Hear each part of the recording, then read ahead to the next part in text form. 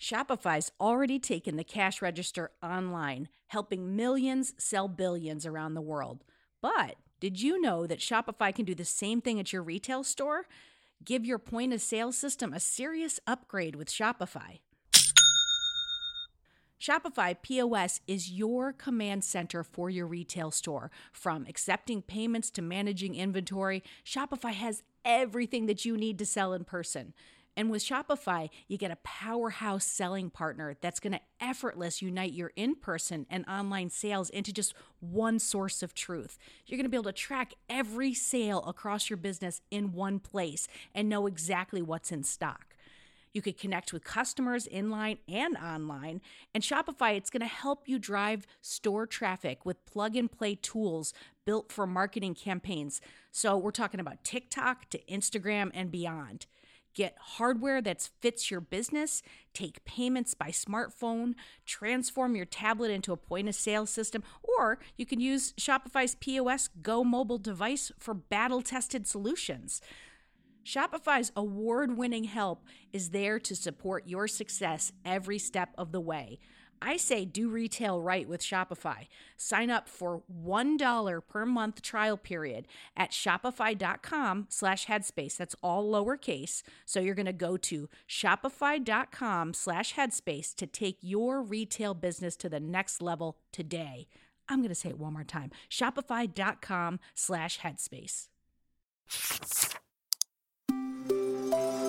Headspace Studios.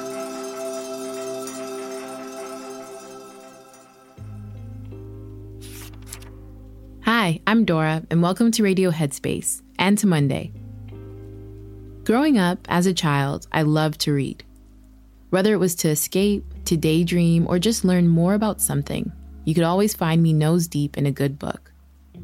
And as an adult, I'm slowly recognizing a lot of my joy comes from reconnecting and getting back to the things that I loved to do as a child.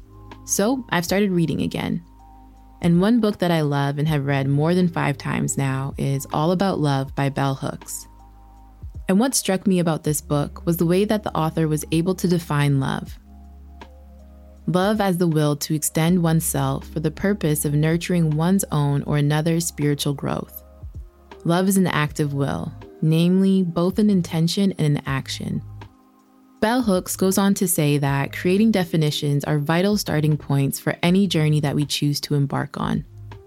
This quote had me thinking about the ways in which we personally, privately, publicly define love.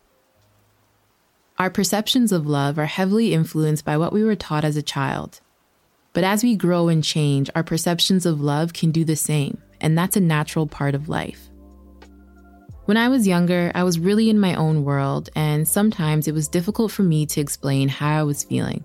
So my mom suggested that I start writing, and I did. And I found that it helped me express things that I couldn't communicate otherwise. I started to use my writing as a vehicle to communicate with the family. So if I got into an argument with my siblings or parents and didn't feel like I could express myself verbally, I'd write them a letter and slip it underneath their door. Now, sometimes they were genuine letters and other times they were forced. But the people who received them deemed them as an act of love, and somehow I did too. Love in my mind became defined as something that you do to make other people happy. I can remember one time being at the swimming pool with my mom and she was wearing a wig. And just before we had gotten into the pool, I asked her curiously, but publicly, "Aren't you going to take your wig off before we get into the water?" And she was so angry and embarrassed. For me, this was out of sheer curiosity, but for her, she didn't see it in that way. So when we got home, even though I wasn't sorry, I wrote her a letter apologizing for embarrassing her in public because I knew that was something that she would love. So sometimes I'd write an apology even if I didn't mean it, because I knew it would make my parents or siblings feel good. And that's nice, but also pretty disingenuous.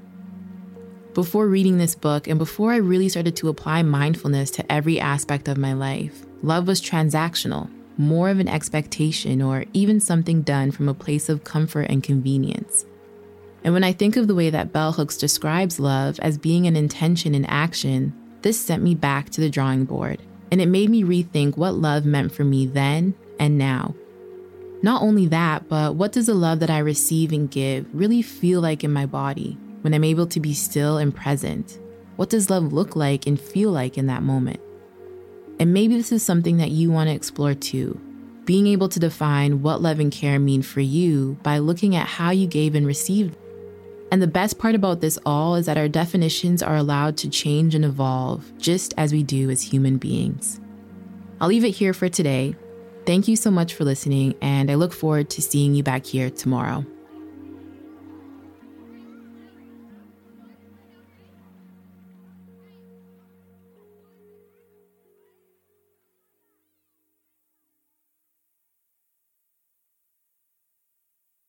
Hey everyone, it's Rosie. If you're here, I assume you like Radio Headspace. And if you like Radio Headspace, you will love Dear Headspace. Dear Headspace is our weekly talk show featuring every teacher on this show and our wonderful host, Robin. We're answering all of your questions and giving advice on life, relationships, and just about everything else. You can find it on the Headspace app or wherever you listen to podcasts. We hope you'll join us soon.